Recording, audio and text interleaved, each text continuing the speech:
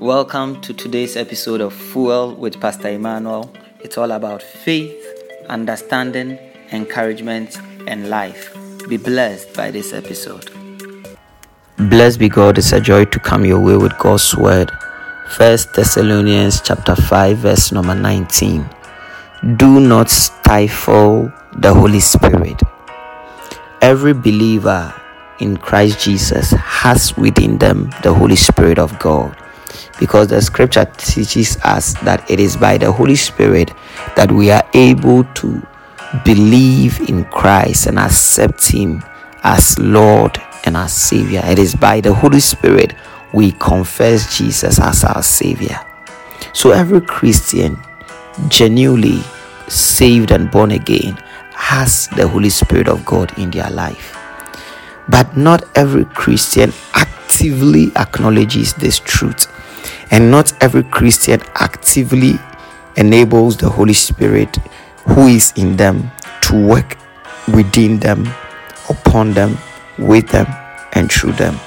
The reason is that some have stifled the Holy Spirit in their life. To stifle means to withhold from circulation or expression. There are Christians who have withheld the operation and the expression of the Holy Spirit in their life. They might have muffled the voice of the Spirit. You see, when the Holy Spirit speaks to us consistently and we ignore Him, we stifle Him, we withhold His expression in our life. To stifle means also to cut off. There are believers that they acknowledge they have the Holy Spirit, but they've cut themselves off the fellowship of the Holy Spirit. We talk about the fellowship of the Holy Spirit mostly when we are giving benediction in church. But the fellowship of the Holy Spirit is a reality.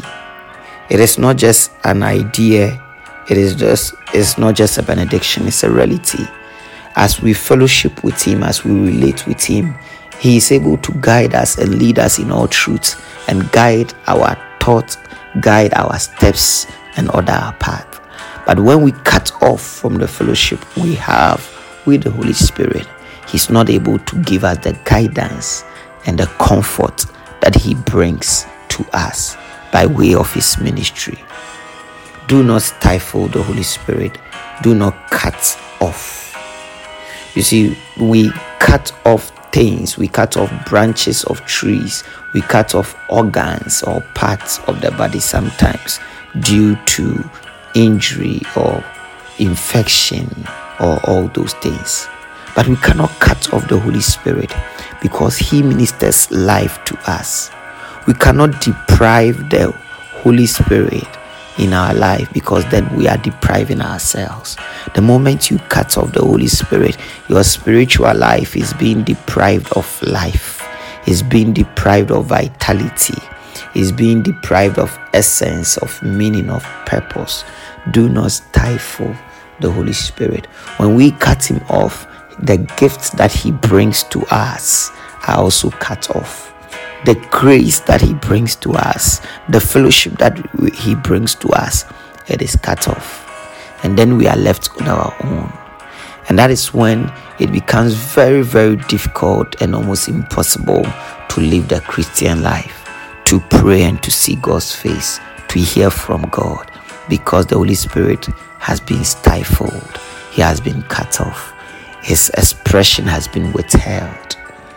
Today I just want to remind you by the word of God, do not stifle the Holy Spirit. Allow Him to operate in your life.